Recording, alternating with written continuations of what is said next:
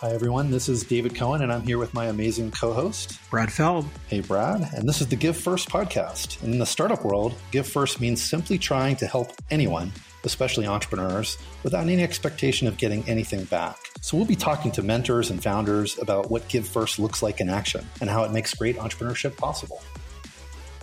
When was the first time you heard the phrase give first? I used to hear give before you get a lot, and that didn't fit very well in a Twitter hashtag. So we shortened it at some point to give first, but I don't know, forever ago.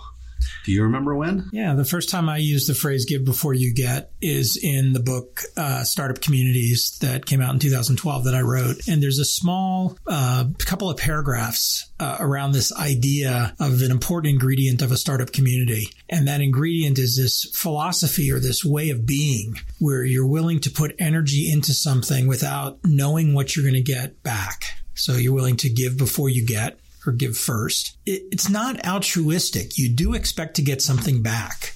You just don't know when or from whom, over what time period, in what consideration you're going to get it. And this notion of give before you get as a key ingredient in startup communities became woven into a lot of what we were doing and how we were thinking about behavior within Techstars as Techstars started to expand to lots of other cities around the country. The give before you get idea for me was a derivative of something that I'd been hearing for many, many years. And I think that most people probably have heard this at one point or another, which is this idea of pay it forward. Somebody once did something for you when you were younger, early in your career. And so whether you have a responsibility or an obligation or desire to pay it forward, you would pay it forward by helping somebody else who was early in their career. And while I like that, and I'd certainly benefited from that as a young person in my career and imagine have done that for other people, I didn't understand why it was limited to this construct of I will only do it because somebody else did it for me. Because it was transactional in some way. Yeah, just like it wasn't wired in. Yeah. And also why it was, well, because somebody did something for me when I was younger, I should now do something for somebody earlier in their career. Why not just do it all the time with everyone?